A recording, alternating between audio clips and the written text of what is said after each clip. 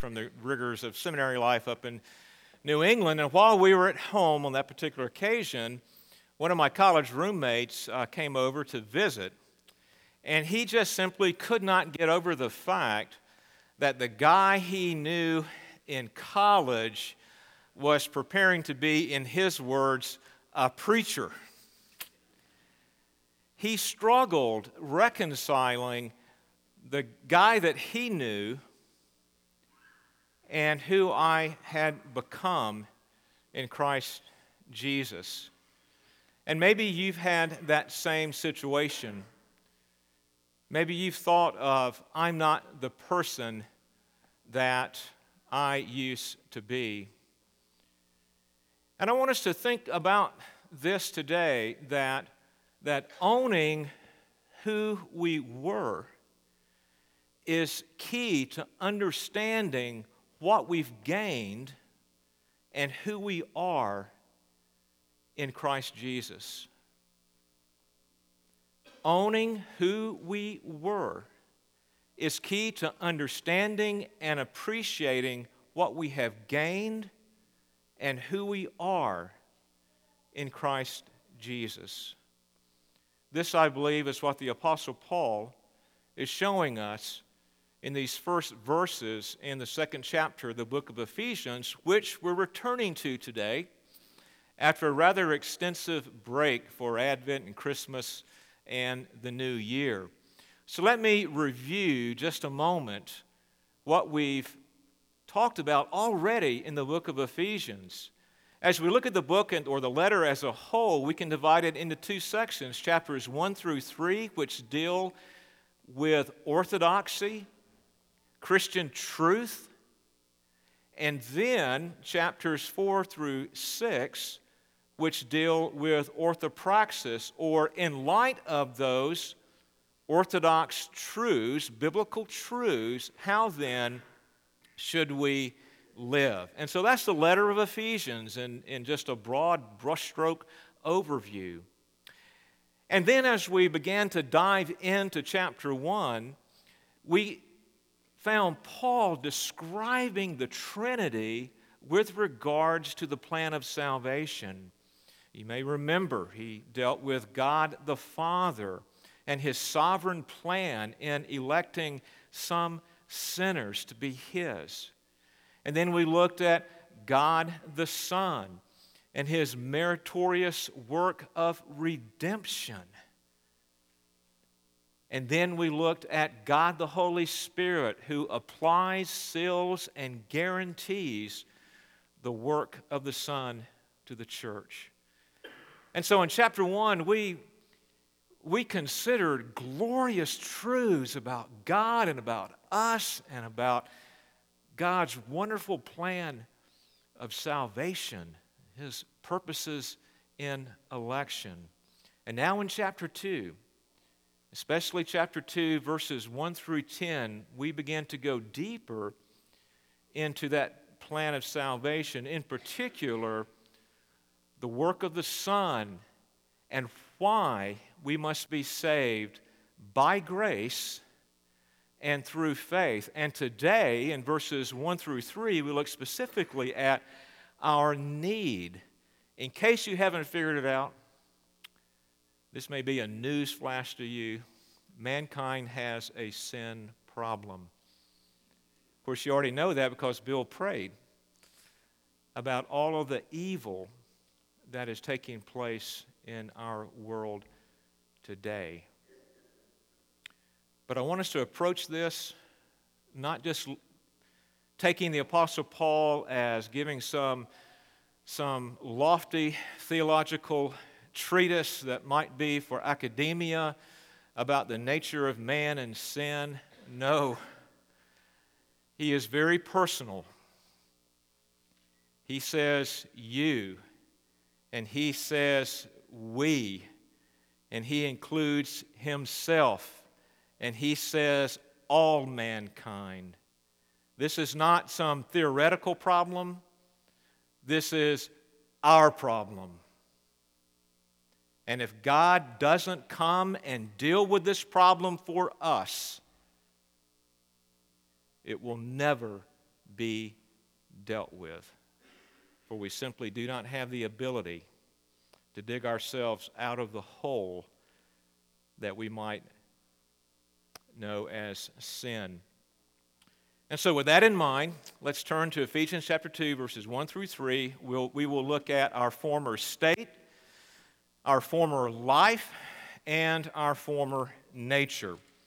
So follow along in your Bible as I read. Ephesians chapter 2, verses 1 through 3.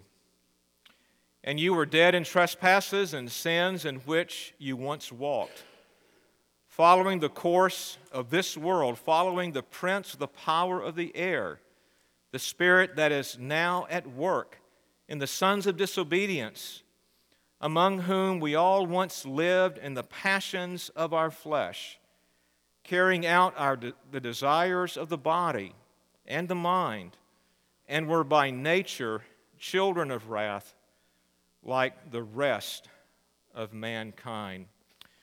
So we'll be looking at our former state, our former life, and our former nature.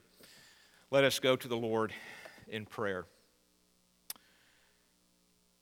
God our Father, we do ask for your grace and for your mercy as we come before you this hour to reflect upon this reality.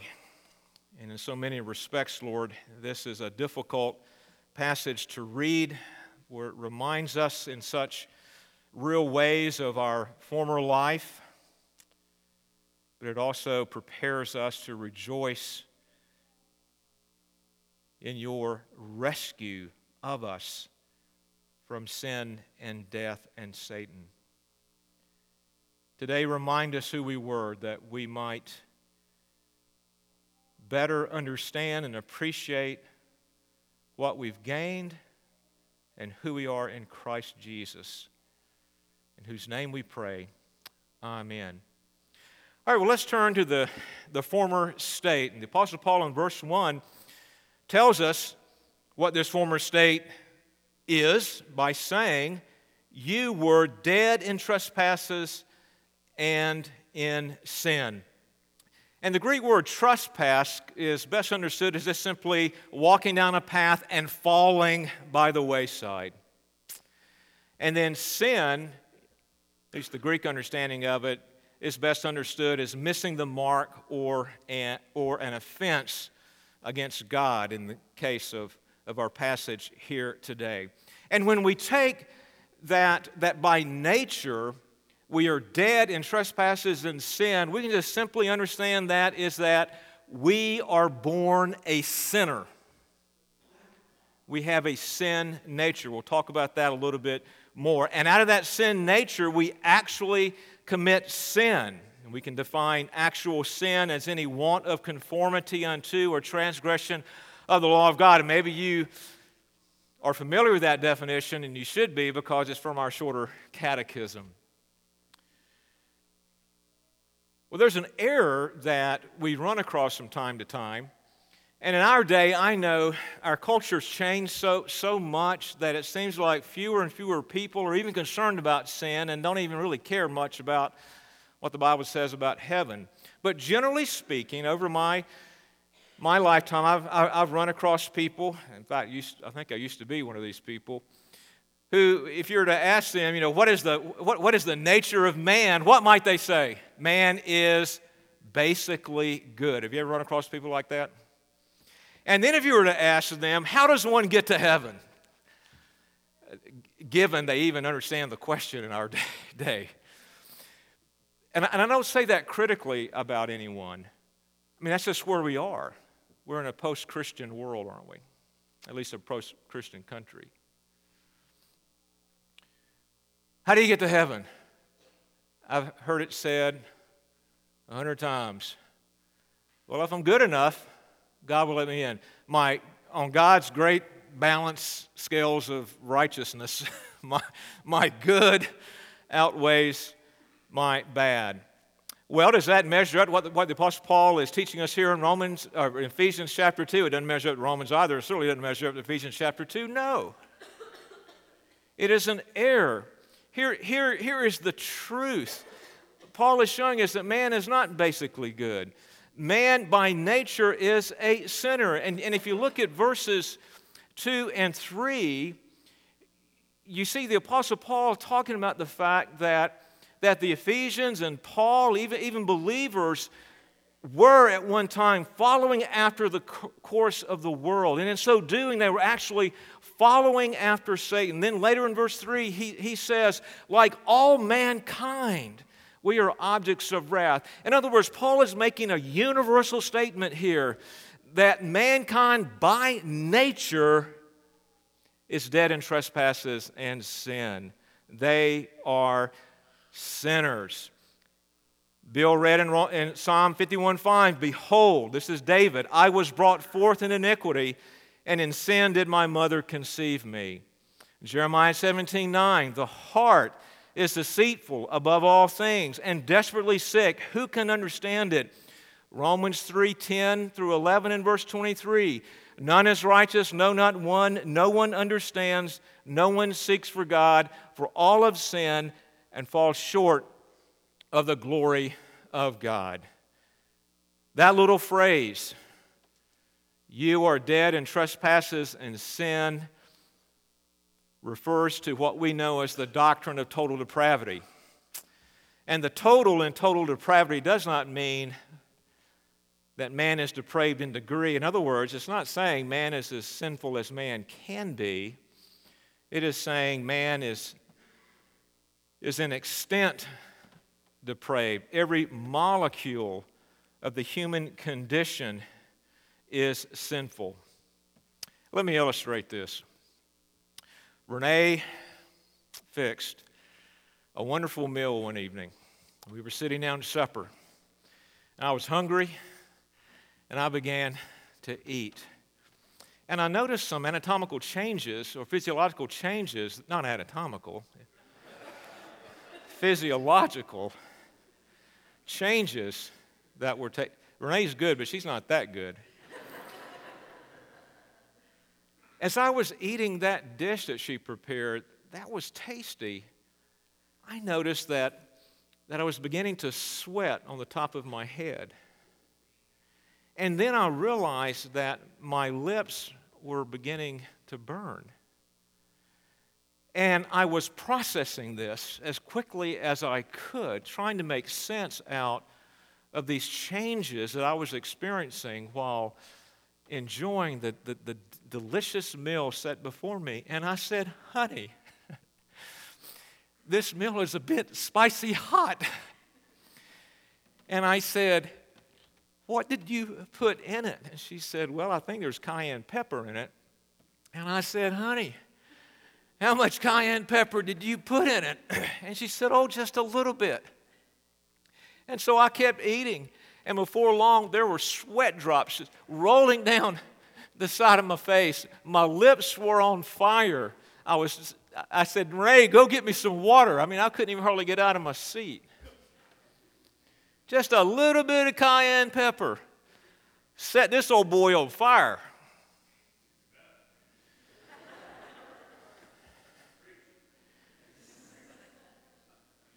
Now, I do not want to say that Renee's cooking is equated to total depravity. That's not my purpose. But what I would suggest is that the little cayenne pepper that caused my physiological changes is very much what it means that the human condition is corrupt in extent. That every single molecule of our being, soul and body, is corrupted, is tainted with this sin nature. Every person by nature is a sinner enslaved to that sin nature. Listen to what our confession says, that we are by nature wholly defiled in all faculties and parts of our soul and body, and as having lost all ability of will to any spiritual good accompanying salvation, and is not able by his own strength to convert himself. Total inability. Back in my former life, I worked at a hospital, And as this happens often in hospitals, individuals pass away. And one of my jobs was to assist in taking care of the deceased person's body. And I came to appreciate the term dead weight. Because if you've ever dealt with a dead body, that dead body, if someone is trying to help me, I kind of want to help them a little bit. That dead body can't assist at all. That dead body can't ask for help. That dead body can't do anything. Physical death. Paul equates, or spiritual death, he equates with physical death. We are as dead spiritually as a person is dead physically when the body has died, is the only way I know to say it. We are, by nature, like Lazarus in the tomb those 3 days, dead. And if Jesus had not called Lazarus forth, he would have continued in the state of death. And his body would decay, and the course of nature would unfold. Next week we'll look at the new life that we receive. But for today, I want what Paul says here, that all mankind is by nature dead spiritually in trespasses and sins, total depravity. And owning this former state is key to understanding and appreciating what we have gained and who we are in Christ. Well, not only does Paul talk about our former state, he talks about our former life. And if you look to verses 2 and the first part of verse 3, you'll find our former life is described as a life as sons of disobedience.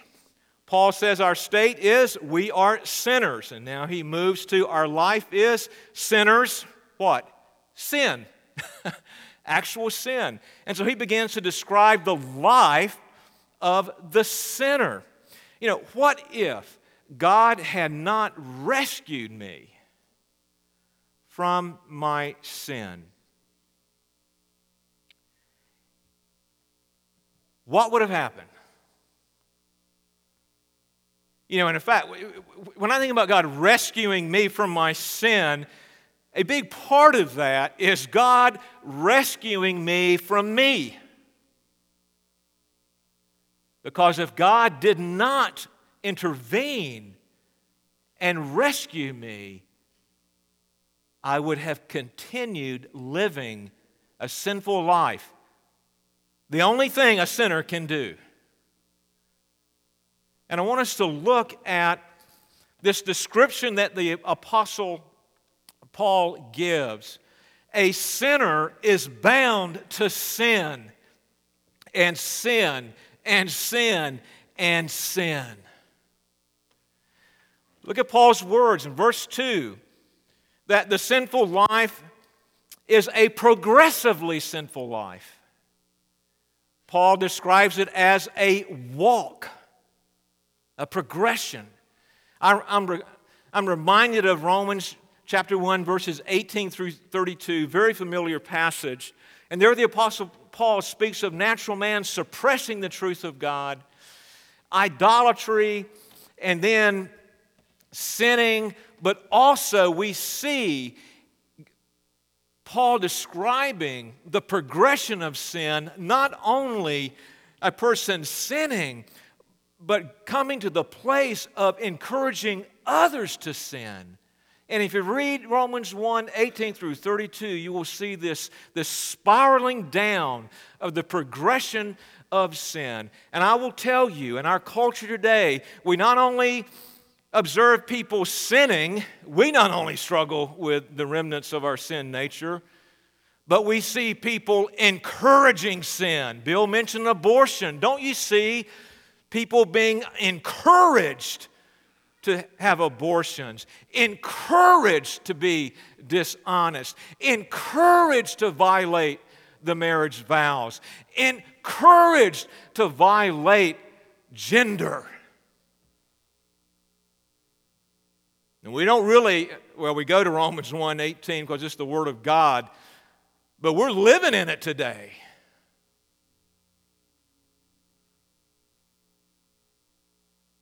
If it were not for God's common grace, this whole civilization would have spiraled into oblivion long ago. God restrains evil and sin. It's a blessing. It's a progressively sinful life. It's a rebellious life. Paul says that life is characterized in verse 2 as sons of disobedience, rebels. All men are by nature rebels, disobedient. And we turn to Acts chapter 19. You don't need to do that, but just know that in Acts chapter 19, Paul's ministry in Ephesus is described there. And one of the things that we learn that I think demonstrates man's tendency, man's state and nature is to be a rebel, is the fact that idolatrous worship at the temple of Diana was a main feature of that ancient city. And the Apostle Paul and the church had to navigate that the entire time. The entire time Paul was there for almost 2 years. It was a culture full of rebellion. And you look at our day, how many false gods are up front and center in our own culture that would lead any rightful thinking person to conclude that culture, by and large, is a rebellious culture. It's not only a progressively sinful life, it's not only a rebellious life, but it is a life of bondage. Interestingly, in verse 2, we're told that Paul includes himself, even the Ephesians, and of course all mankind follow the course of this world. And if you follow the course of this world, that is this world that is in bondage to sin, you're ultimately following the prince, the power of the air, Satan himself. The spirit that is at work in this world is the spirit of Satan that generates sons of disobedience. Satan is leading a rebellion against God. And all those who are dead in their trespasses and sin are actively participating in his agenda to overthrow the kingdom of God. They can't help it in many respects because they are in bondage to death, to sin, as well as to Satan. It's a life of bondage. And fourthly, it's a life of solidarity.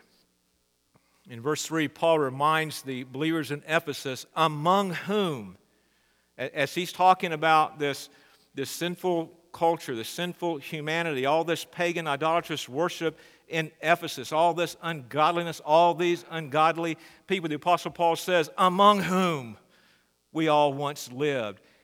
Among whom we all once lived, living the same way in passions of our flesh, carrying out the desires of our body and our mind. You know, when we encounter a really bad sinner, our tendency is to judge and to say, oh, but for the grace of God, there go I, right? And there's some truth to that. But I want us to think for just a moment. True, but for the grace of God, there go I. But it was God's grace that brought us out of that life, wasn't it? And the point that I want to make, sometimes we use that phrase, oh, but for God's grace, there goes I, to shield us from the reality that we were that guy. Oh no, we might not have been the murderer that he is. We might not have been the adulterer that he is. We might not have been the thief that he is. or the abortionist that he is, or whatever it might be, but we're of the same stock. We are sinners by nature. There is solidarity with those who are dead in trespasses and sin because we were that. That was our life.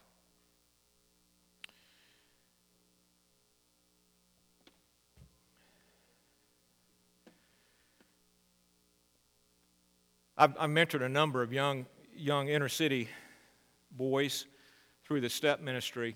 And I remember on one occasion I had two little inner city boys before me, and we were going through a Bible study, and I was asking them questions, and I thought, I'm going to stop asking these kids questions because I just really have difficulty identifying with their life. I mean, here I am, a white guy from West Little Rock.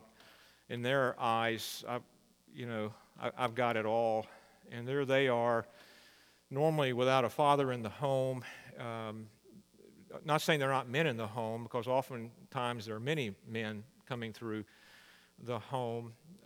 Food is scarce. If they have it, it's usually not all that healthy. I mean, you just as soon plant me on Mars than for me to be in the inner city, try to understand what these inner city kids have to go through.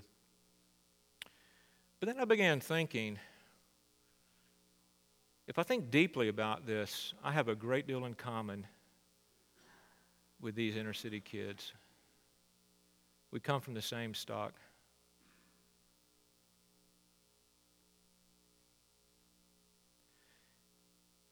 And when we begin saying that we have solidarity with natural man,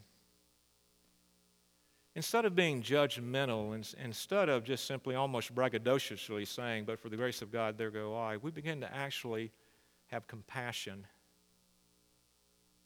because we were that guy. We begin to want to love them into the kingdom instead of rebuke them for their trespasses and sin.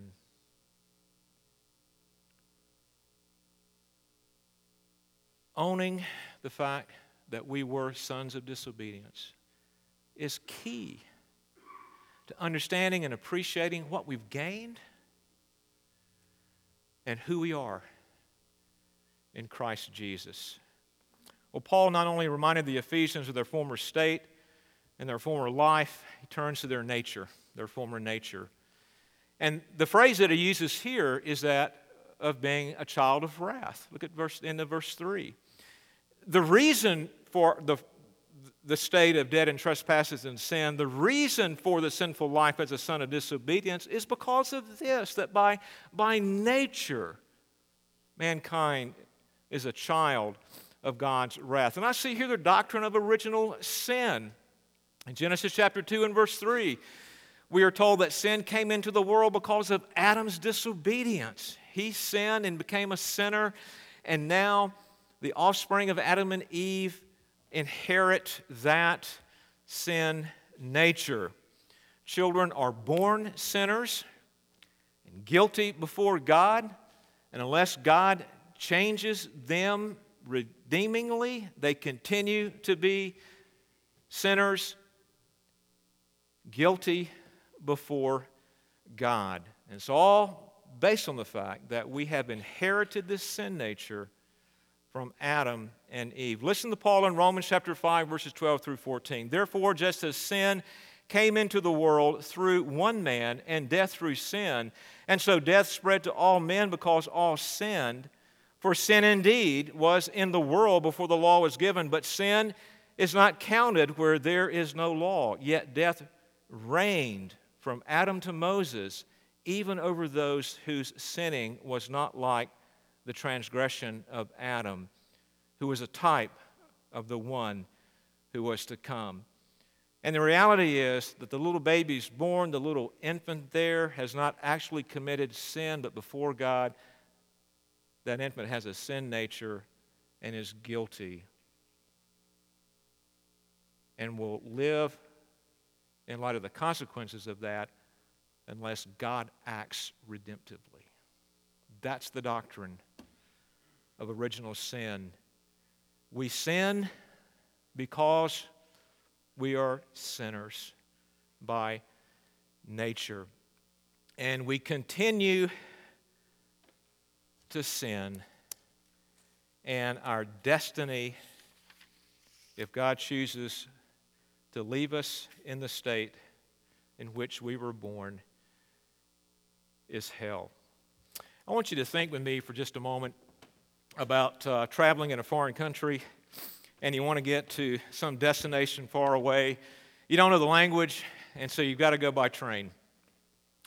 And so you figure out, buy your ticket, you figure out the train you're supposed to get on, and you get on this train, and then the train leaves the station. It happens to be a direct train. It's not going to stop. I mean, you're on for the duration. And so you're sitting there, and all of a sudden you realize that you're on the wrong train. In fact, the train that you are on is heading in the opposite direction which you intended to go. What are you going to do?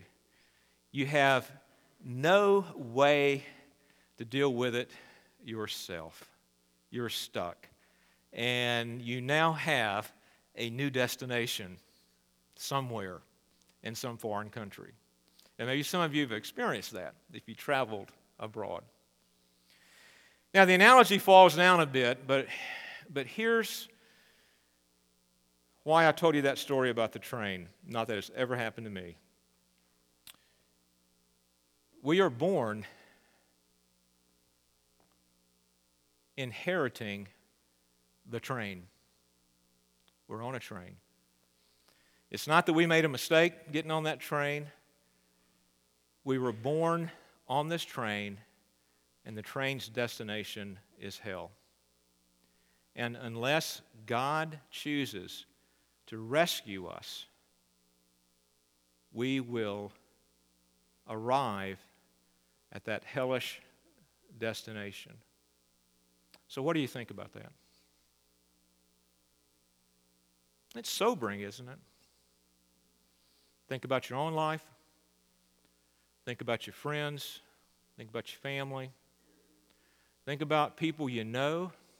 We all know people that we love, that are on that train. At least as best as we can determine they're on that train. We really don't know for sure, do we?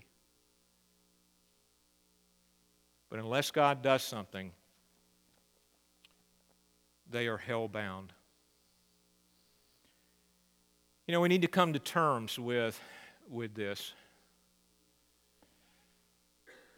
Owning the fact that by nature we are sinners, we have a sin nature, and bound for hell is key to understanding and appreciating what we have gained and who we are in Christ Jesus. Our destiny and our destination is heaven, not hell. We are not called sons of disobedience in Christ, but sons of light and life. We are not dead in trespasses, but alive in Christ. Next week we'll look at the realities of grace and faith. But today we have looked at our need for grace and faith to rescue us from that former state, from that former life, from that former nature. I'm not the man, the person I was in college, but I was that guy. And you see, that's Paul's point. For us to remember we were that person before his grace broke through in our lives. And the Apostle Paul shows us this very thing. In Philippians chapter 3, the Apostle Paul recounts who he was before his conversion, Pharisee of Pharisee, a persecutor of the church, a dead sinner living a sinful life out of the sin nature that he had. And yet he recalled that now as a converted person and said this, "But whatever gain I had in that former life, I count as loss for the sake of Christ." Dear brothers and sisters, don't let someone tell you, move past the way you were. Forget about it. It's only what lies ahead. Now, there's some truth to that. But that doesn't seem to be what Paul is saying here. That it's a healthy thing to look back and to admit, to own, I was that person. But all of that is lost to me for all that I have gained in Christ and who I am in Christ Jesus. And we see a beautiful illustration of this very principle, remembering who we were to celebrate what we've gained and who we are in Christ on a grave marker of all places, on an epitaph that is over a dead guy's body where he was buried. And of course, it's the grave marker of the great John Newton, hymn writer, pastor. And this is what we read. John Newton, clerk, once an infidel and libertine, a servant of slaves in Africa, was by the rich mercy of our Lord and Savior Jesus Christ preserved, restored, pardoned, and appointed to preach the faith he had long labored to destroy.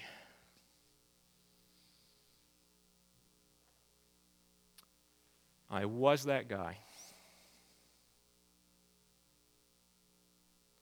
And owning that